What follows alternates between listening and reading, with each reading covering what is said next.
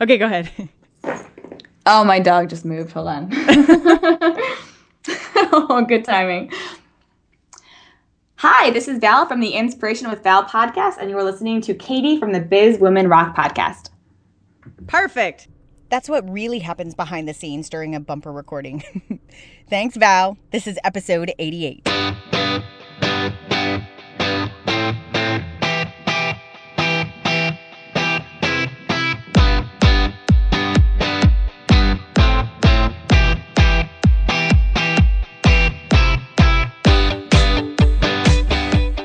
What's going on, ladies? Welcome to the Biz Women Rock podcast. I'm your host, Katie Kremitzos, and I am bringing you tremendous stories from business women all over the world in all sorts of different industries so they can talk about their business journey so yours can be inspired by it.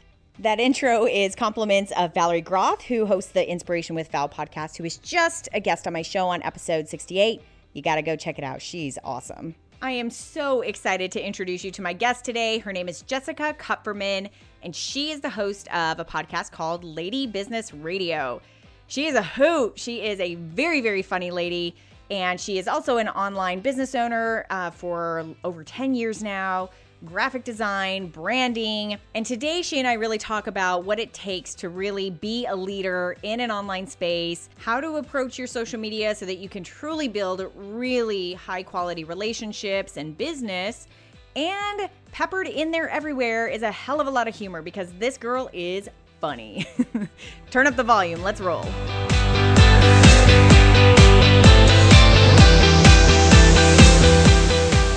Jessica, girl, thank you so much for being here.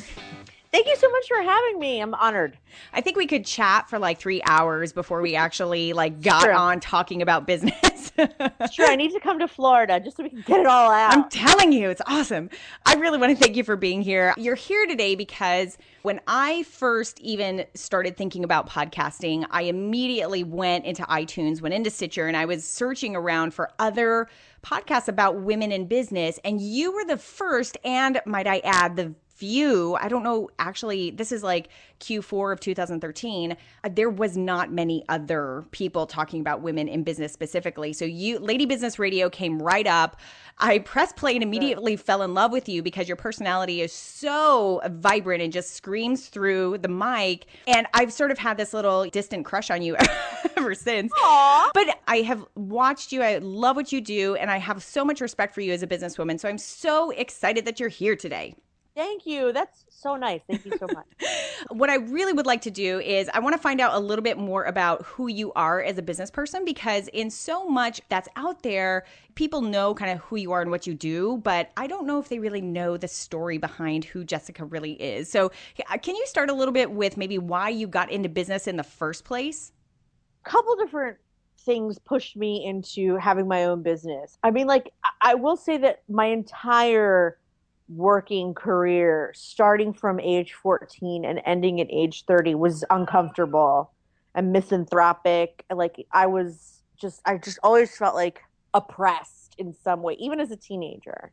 And I wouldn't say that through any of that point, I ever thought and this is why I should own my own business. I just always hated working for someone else. There was always something I didn't like about it, whether it was a coworker, whether it was my boss, whether it was the commute, the outfits, whatever. I just always found it irritating and annoying. And then my mother in 2004, she got sick and passed away. And she passed away from cancer about 8 months later. Oh, wow. At the time and leading up to her being sick, my adult career, I was in advertising sales, and I was always selling banner advertising. That was my first job really out of college, besides, a customer service rep somewhere. Was my first marketing job that had anything to do with my degree, was selling banner advertising for the local paper here, DelawareOnline.com and then Philly.com. Wow. It was 1999, right? So I was selling banner ads to people who didn't even have websites. So they would be all ready to sign the contract and they'd be like, but where's it going to click to? And I was like, what do you mean? They're like, it'll click to your website. Oh, we don't have that. We don't have a website. Sometimes I would get asked, can they click it and call me on the phone? Oh, wow. And I was like, well, I'm not sure how that's going to work. So no, you need a website. And then I would consult them on what should be on the website and stuff like that. So that was the part I liked. I love the idea of designing a banner ad and designing the sales materials. I hated the sell part. I hated going in for the kill, the close, whatever you want to call it. That part was terrible for me. So I had already started to wonder like how I can get into this other part of marketing, this non-salesy, high heel wearing, schmoozy kind of marketing. The opposite of that. That's really what I wanted. And when she passed away, I thought life is really too short to do the thing that you hate, the thing that you don't want to do anymore. So she had left me a little bit of money and I thought I'm just going to quit my job. I'm going to go back to design school and then I can get jobs doing design. But I knew I needed a way to make money, so I thought, well, maybe I can just make business cards and graphics for people on the side while I was doing it. And I had a business coach who specialized in people that have ADHD.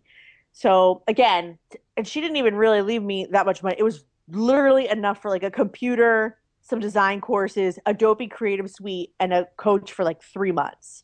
So the first thing that coach did was say, okay, this is how you're going to have to manage your time. You're going to have to work during the hours that you feel the smartest. And then, oh, by the way, here's two people who can be your client. Oh, wow. And I was Nice. like, oh, dang. All right. And so I started working with clients, and that was almost 10 years ago. Throughout the 10 years, I have had to take the last one I did was in 2010, but I have had to take some contracting jobs here and there, 2 weeks here, 6 months there, just to keep income coming in when we needed it, because it hasn't always been easy having a design business by yourself, especially when there wasn't social media.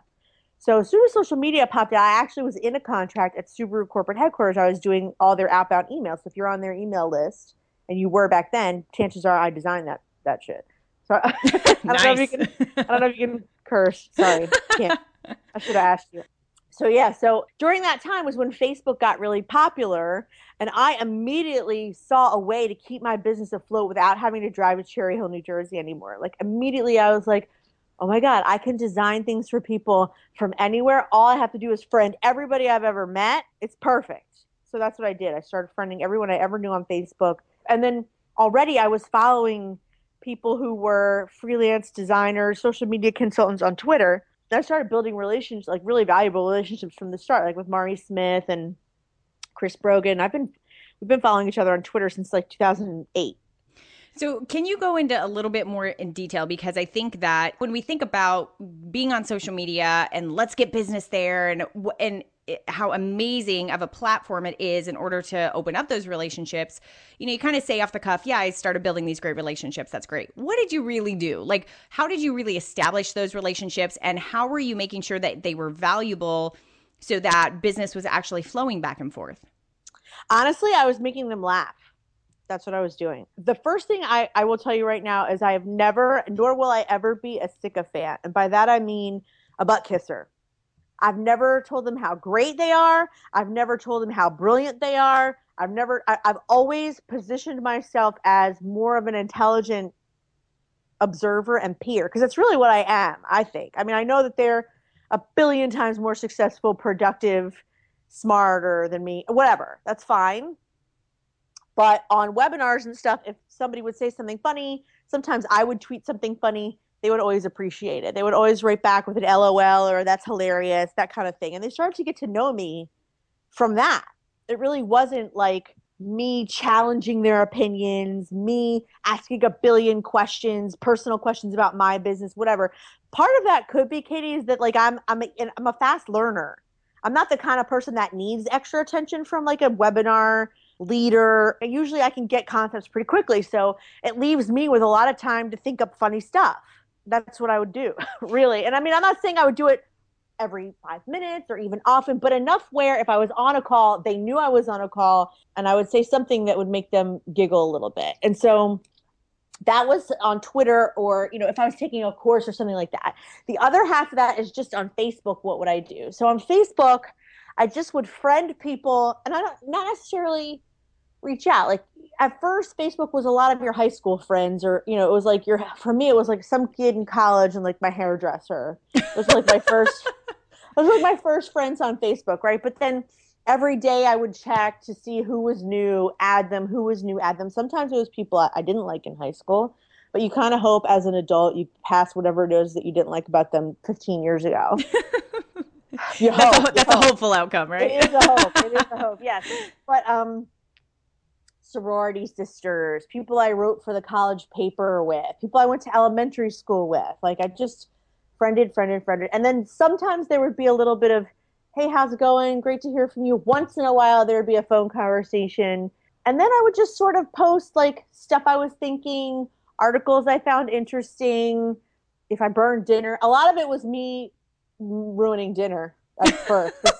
I've been learning how to cook like pretty much my whole life, and I'm terrible at it. So like a lot of it was me just having problems because again, that's also my way of being funny and relatable is showing where I'm crappy at things. I know that's like terrible, but I mean, a lot of comedians are actually like that, right? Like they're relatable by telling you like, obviously, they're funny, but being relatable is sometimes saying, oh my God, my outfit so doesn't match today. Oh well, what are you going to do, right? Right, right. So people would relate to it. Once in a while, I would say, I got the greatest assignment from Subaru today. You guys have to see what I designed. Here's the link. And then, because I think they were already liked me or emotionally invested in what I was saying all the time, they would look and then they would go, oh my God, she does this great thing. Well, I have someone that, totally could use her. And so my business started to pick up just based on the fact that I was talking about myself personally so often. I don't live near my family. So like I would go home for like Passover and I would have somebody who you would never think would be like, I read your Facebook status every day like a comic strip. I'm addicted. I have to know what you've said today. And I'm so flattered by that because I like the idea that I'm entertaining and that people, can't start their day without seeing what BS I've mentioned that morning. But also it really has helped people want to work with me. They feel like they already know me, even if, it's what I call controlled vulnerability, right? So I'm not talking about, I almost never talk about political views. I hardly ever talk about relationships and sex life, although I will say once in a while whether or not he and I are having a discussion and who's right. That's Okay. fun things to answer, depending on how angry the other person is, right? So like TV, yes.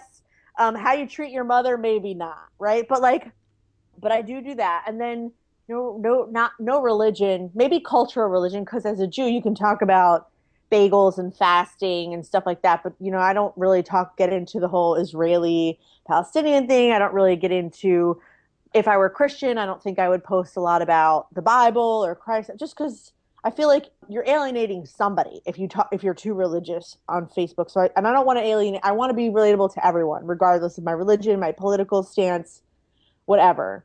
So it's been strategic. I mean, to be able to roll it off the tongue to you now, this is after, it was 2008, this is 2004. It's after 6 years of doing it consistently. Wow. I've never heard that term before of like that controlled vulnerability. And I really like that because everyone talks about being authentic and be authentic so that people can really relate to you and really feel like you're real. And that's what differentiates you. And I think that especially in the social media space, you absolutely have to be authentic, but you really have to be very conscientious of what you're putting out there. Right. Obviously. But that is the relatable stuff. Like I'm the same way in a lot of as a writer, like I'm definitely like very vulnerable, like very, hey, here's where I screwed up. I'm very self-deprecating. Here's where I screwed up and here's a lesson I learned. And here's, but it works, right? Yeah. Because people are like, oh God, thank God I'm not the only one who trips and falls too. or they'll offer to help you and maybe your shoe loose or just whatever. Yeah. But what I love about you, Jessica, is I love the fact that humor is that leading factor for you. And as a matter of fact, I was on your website and I saw a few of your little stand-up gigs that you did. And you were hilarious. Storytelling. It's actually that's storytelling. Yeah. But yeah. Yeah, I love that. And that whole persona, I mean, that's truly you. But that is what people are interacting with. And that's why people really connected with you. And you just said it perfectly. That's why they end up doing business with you because they have a connection to you as a person. You make them laugh. There's something memorable about you. And oh, by the way, I need all these graphic things done for me too. So isn't that great? Yeah, I mean, when I was a designer, it really helped. It's changed a little bit since I've become a consultant because that aspect of my business has gotten a lot bigger. The whole part of wanting to be a part of me or work with me, but not necessarily the thing I do. So that part's been challenging over the last year, especially having the podcast is like, I used to have this easy thing where I could just say, and here's what I offer, web design, social media design. It was a package that I could then deliver. Right. As a consultant, it's so different. And so I've even asked my audience I have a Facebook group of listeners and guests, like, what do you guys want to learn from me? And if the answer is like, doesn't matter, whatever you do will be hilarious. That's just sort of like, oh, I'm the product. How do I sell that? What do I sell? But just going back to the controlled vulnerability thing, I just want to emphasize this because authentic is it has become in the business space such a meaningless word that I wanna sort of define it in just a little bit of a different way because I want it to be helpful. So like to me the difference is between posting what you're doing versus how you feel about what you're doing. That is the thing that's interesting. What you're doing, nobody cares. Nobody cares about what you're doing, but it's how you feel about it that makes it fascinating. So if you are picking flowers, that's very nice. But if you're picking flowers in the sun and it reminds you of this or it fills you with joy, even if it's cheesy like that, it's way more interesting, right? I like that distinction. Way more interesting. When people just state what it is that they're doing, they think, well, this is my authentic. It's not really your authentic self. Nobody is authentically shopping for groceries. But if they are freezing cold in the dairy aisle and didn't dress appropriately, that's hilarious, right? I like that. You know what I mean? Like, yeah. So it's just really a matter of like how you feel about what you're doing at the time. And then if you don't feel anything about what you're doing at the time, wait till you do, for the love of God. Don't post for the sake of posting, right? Yes. Wait until you have something funny or interesting to say. And if it doesn't come up for a day or so, that's all right. Post an article instead or something that you do feel something about. So you did touch upon the fact that you spend so much of your time consulting now and definitely going into the podcast. Were you consulting before you started the podcast, or did the podcast really give birth to a consulting business? I was starting to consult before the podcast. Starting the podcast was also a shift in the stuff that I wanted to do. Because as I said earlier, like doing the graphics and social media really was born out of a need to stop hustling and selling for other people. I saw the graphics as like a nice, peaceful way to still be in marketing and be creative without having to hustle all the time. And then when graphics moved into web and social media, I noticed that I started to really enjoy the working with the other person. But then when I would get off the phone, I would have like 30 hours of design work to do. And that made me kind of sad and procrastinate. And it was kind of lonely.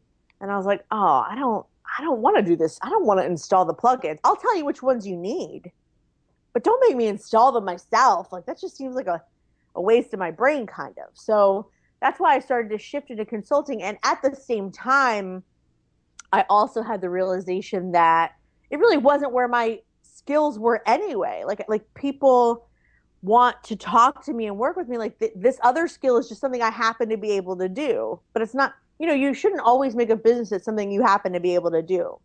Right? I also can whistle. It doesn't mean I should stand on the street corner and make money doing that, right? So, although I bet you'd be pretty darn good. You can make a living out of that in Key West. honestly, my dad can whistle Flight of the Bumblebee. That's talent. That's no joke. That skill. I'm not that good. Yeah, I'm not that good. I'm pretty good. I practice a lot, but I'm not that good. So I wanted to start. Once you realize where your strengths and your skills are, and what they call your zone of genius, you sort of want to go in that direction. So the podcast was definitely in that direction. I know speaking is in that direction. I know teaching is in that direction.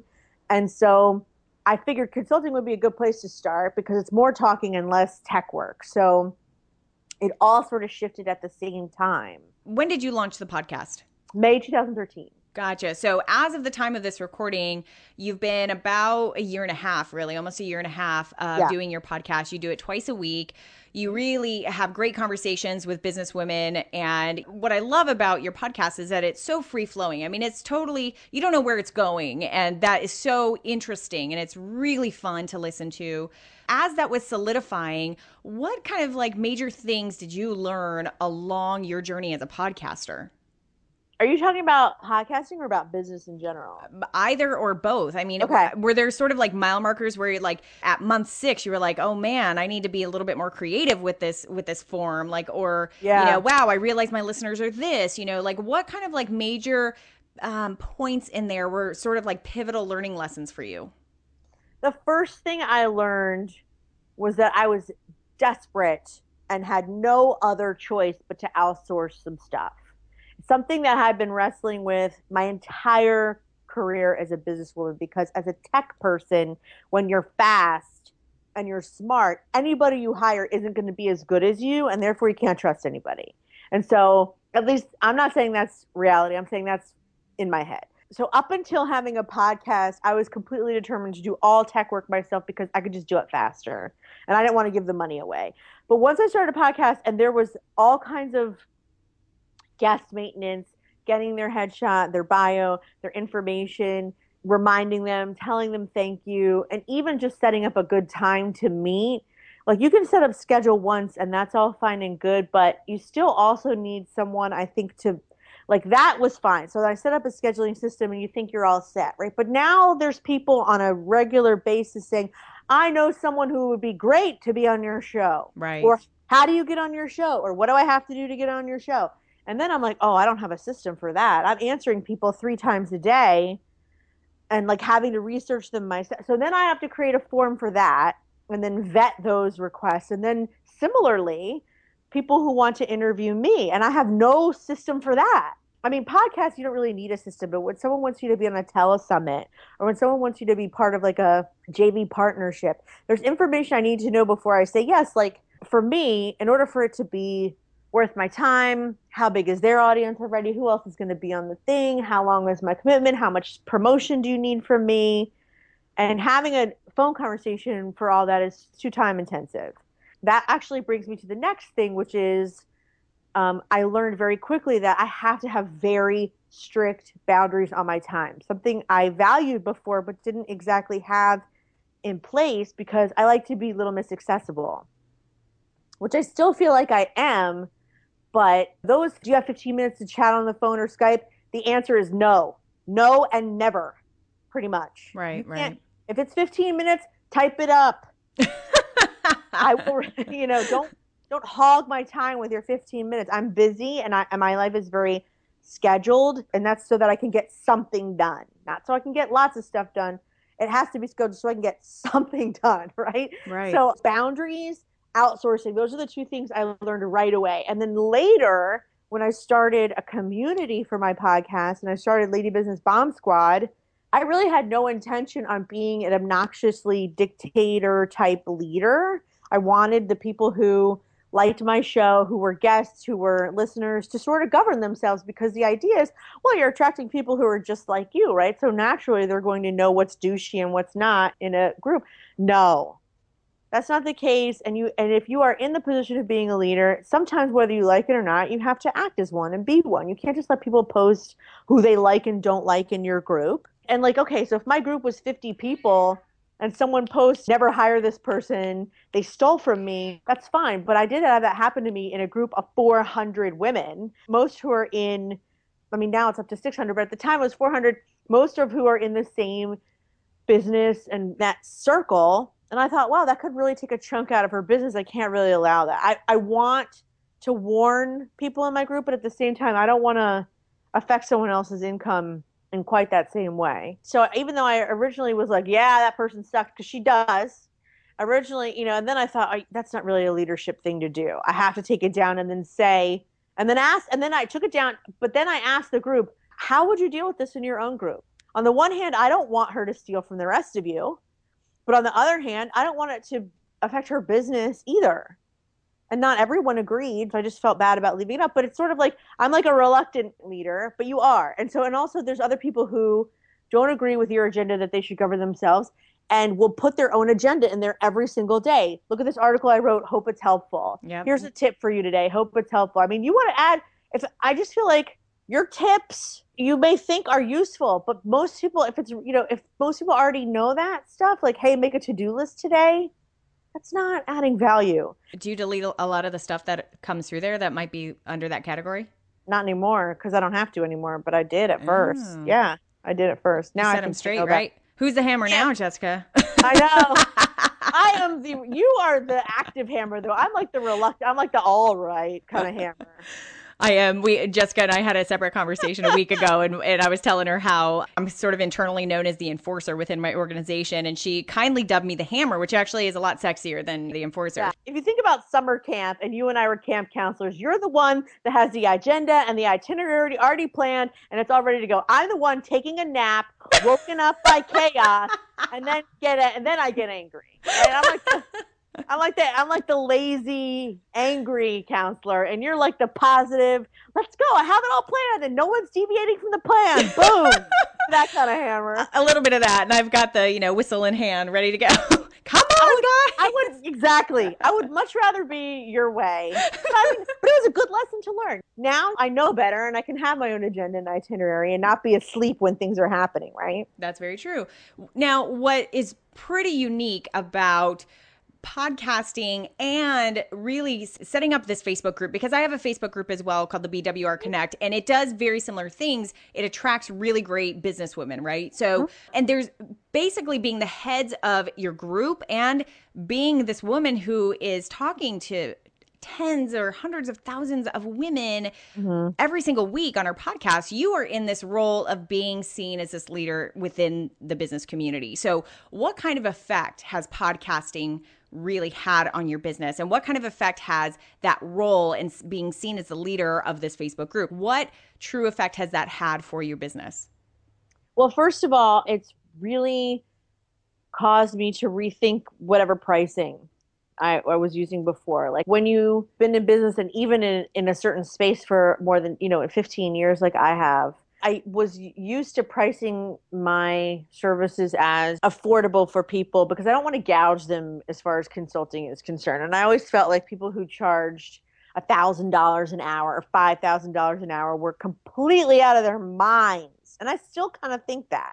But I will also say that when your time is more limited, it's also more valuable. And also when your knowledge is greater, your time is more valuable. And when there are so many other business consultants and people out there, but someone wants you specifically, your time is more valuable. And so my pricing, I've been able to reflect it so that if I am going to spend time talking to someone one-on-one for an hour, it needs to feel like beneficial for both of us, I guess. So I've done away with the $100 an hour consulting fees. It's not worth it for me anymore because there's other ways I can generate more money if I don't use that hour working with someone one-on-one. Does that make sense? Yeah, makes perfect sense. Yeah. So that's the first thing. Then the second thing is I noticed that I'm requested to weigh in and be interviewed and stuff like that. And I actually really like that. That part makes me really happy and humble that my opinion would be, I don't know, requested, respected. That you're seen as an industry leader and somebody who can speak about your particular areas of topics. Yeah.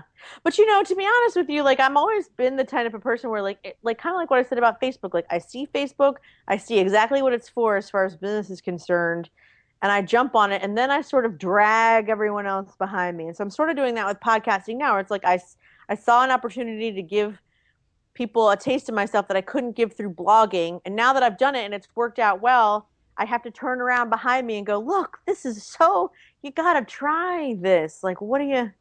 How come you're not doing it too? So on the one hand, it feels like being an industry leader. On the other hand, I sort of feel like I always have to pull people to adopt, pull. If that makes sense. Well, and that leads us directly into the conversation I wanted to have about monetizing the podcast and monetizing yourself as a leader in the community. There's one thing with you actually having a consulting business and that's how you're producing income, but there's so much potential once you build a community and once you establish yourself as somebody who's a leader in that community who gives value after value after value.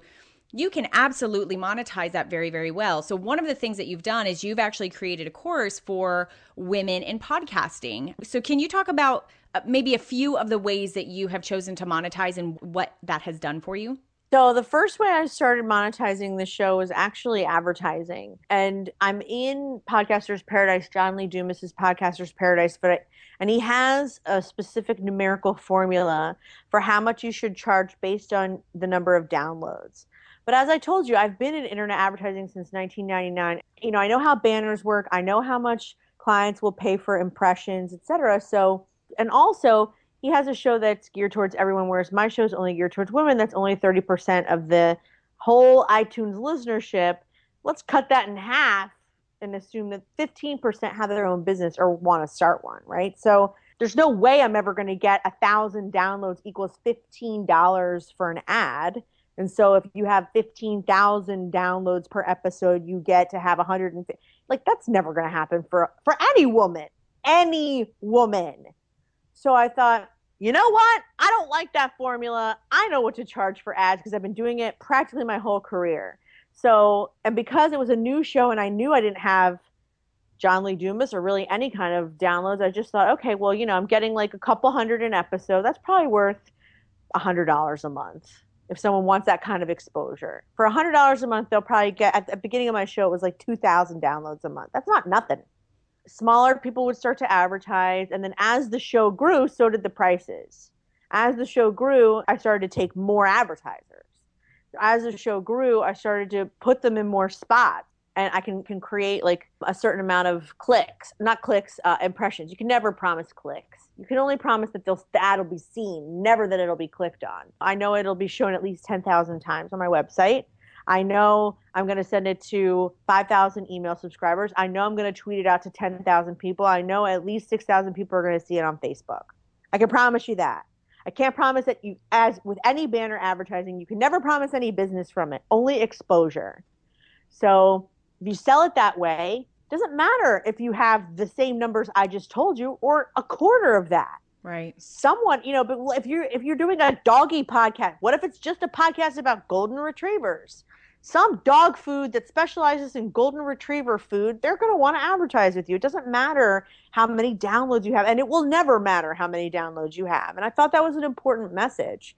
So first I started doing advertisers, and then my second plan was I started thinking, first of all, I love John, and actually I wouldn't have a podcast without John Dumas, but I did sort of feel like I had stuff I could put in a course that he maybe couldn't put, like branding help, how to make art look good, how to name a show, because I have, first of all, this design background, and I'm a little bit of a copywriter. So I thought if I could keep the class small, I could really give individualized attention by helping people sort of work through the branding and the copywriting of it. And then I noticed that like his marketing stuff, like the grow your show part, was really about how to use Facebook, Google Plus, Twitter. And so I thought, you know what, I would rather teach them how to strategize, not just how to use Facebook, how to start a page, but also how to automate it, because we're busy. We don't have time to tweet 4 times a day. I want to show them how to schedule it, how to automate it, what they should do on show days, what they should do off show days. If I had to create it myself in my head, I wanted to share it with other women who were too busy to come up with it on their own. One of the points I want to bring up, Jessica, is that for anyone listening, just as a quick educational thing. So John Dumas has started Entrepreneur on Fire podcast that has really launched an entire education about how to podcast for a lot of people. I'm in Podcasters Paradise myself. Like it was a major catalyst for a lot of podcasters getting into the game. So one of the things that I think that you're saying that's really smart is that even though that quote unquote product of how to podcast exists out there, and by the way, it definitely exists outside of John Dumas as well. I mean, there are plenty of people who have the how to podcast. Flynn, Cliff Ravenscraft. Of course.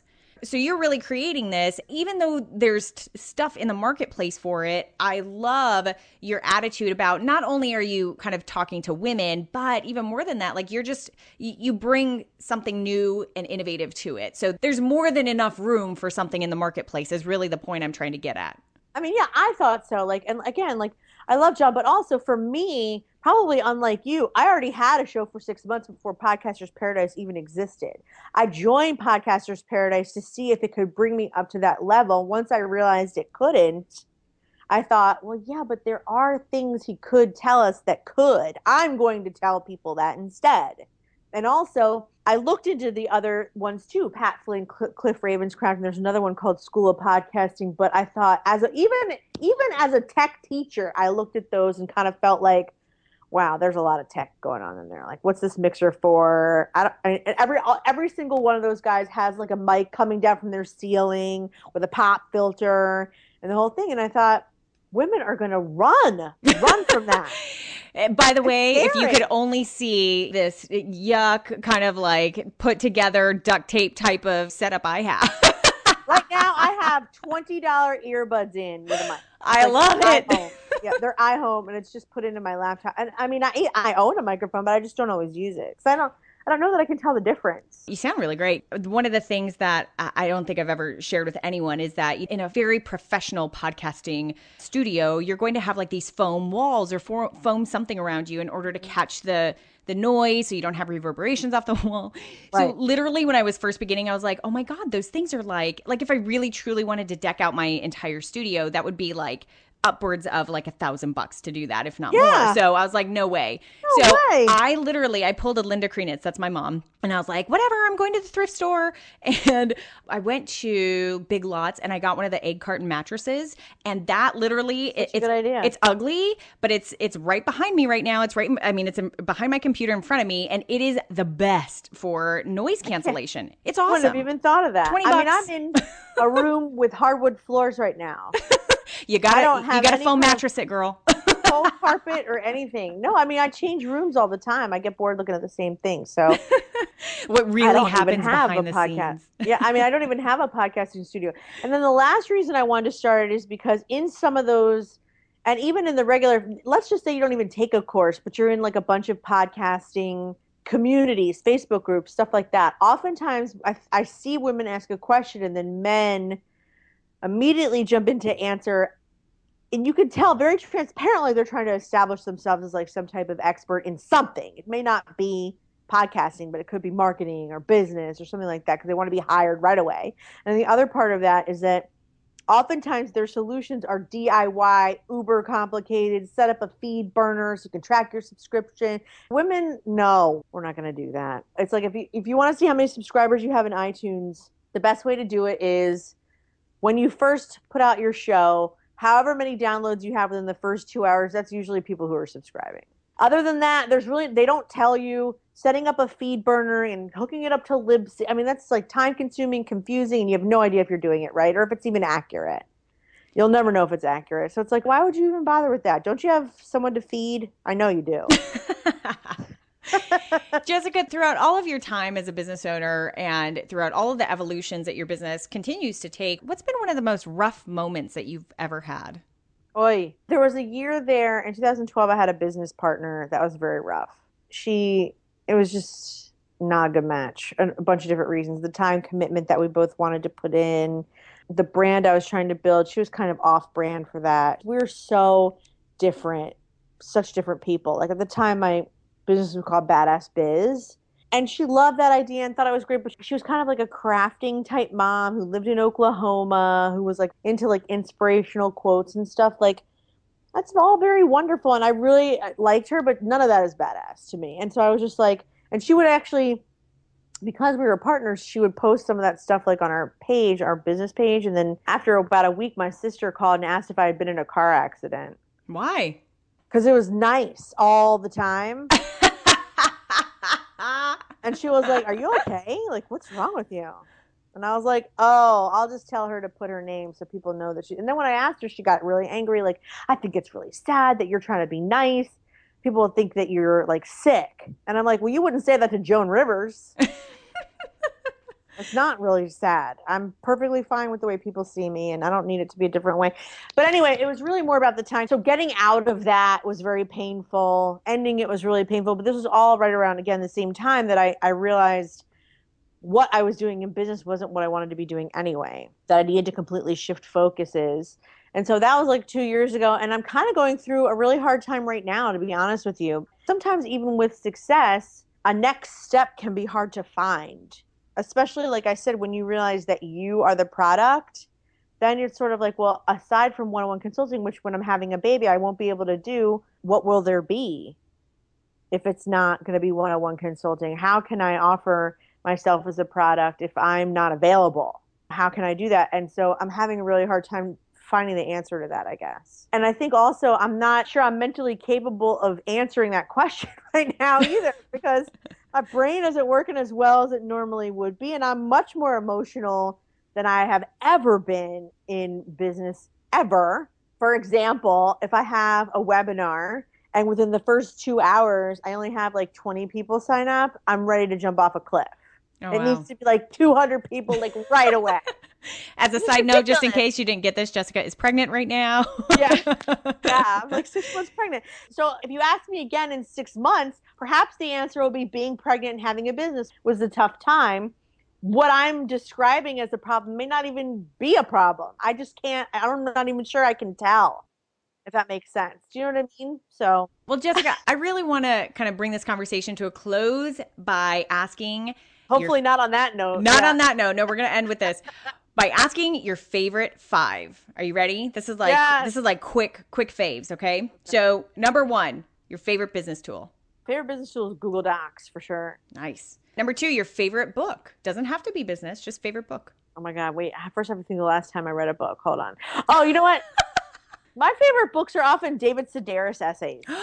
I love David Sedaris, by the way. You do? Yes. The very first time I ever read Me Talk Pretty One Day, it's the very first book I've ever read that I laughed out loud and was like peeing my pants because I was laughing out loud. And then every Christmas I read the holidays one because I love reading about him dressed up as an elf and how miserable it is. So funny. And you know what? When I finally heard him on audio, his voice was so different than what I thought he was going to be, but he's hilarious. Absolutely hilarious. I heard his voice first. Gotcha. I've heard him on NPR way before I read a book. Yeah, so I actually knew what to expect with that. Got it. David Sedaris. Okay, good one. I like that.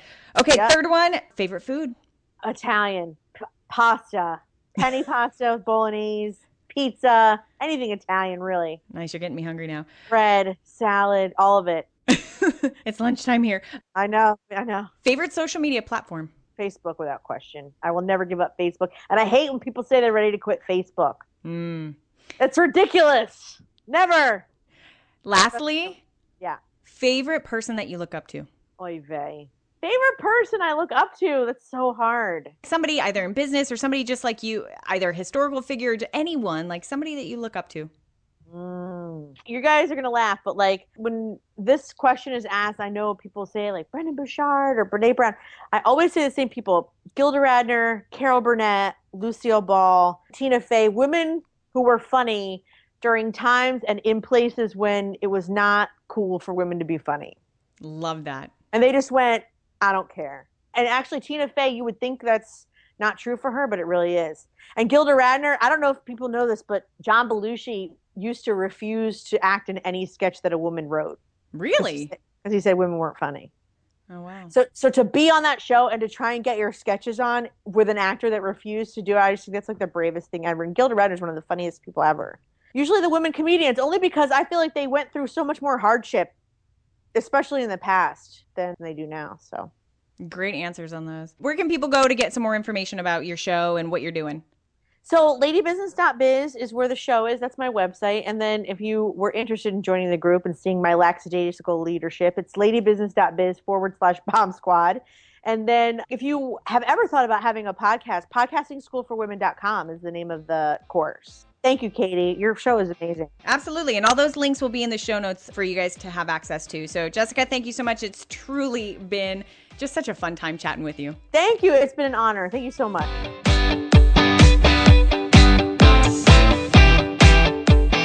Go on over to bizwomenrock.com and you will be able to see Jessica's beautiful face there and get access to all the show notes, her fabulous 5 favorites, as well as some super cool quotes that I got out of this. And you will also see very easily there how you can request to get access to the private Facebook group, BWR Connect. I know we spoke a little bit about, our Facebook group. So, man, I really enjoyed that conversation with Jessica. She had such great things to share. And I just have to say this, since this conversation, I had the opportunity to meet her in person at the podcast movement, which was the first annual sort of podcasting conference with a bunch of podcasters there. And she and I just kind of like fell in love. We were like sisters all of a sudden. And I totally believe in what she's doing. She, as we mentioned before, she has just come out with this podcasting school for women. I'm a huge believer in it. She gives great information there. So I highly recommend, if you are considering doing a podcast or you just keep hearing about what podcasts kind of are, it is such an incredible way to really get the word out there about who you are, what you do, and to really make an impact. Obviously, I have a specific vantage point about this. I love podcasting. So if it's something that you're interested in, please go to bizwomenrock.com. Reach out to me directly. I'm happy to chat with you about it. But Jessica's just got such a great course for that. Thank you so much for being here today, and I can't wait to see you on the next show.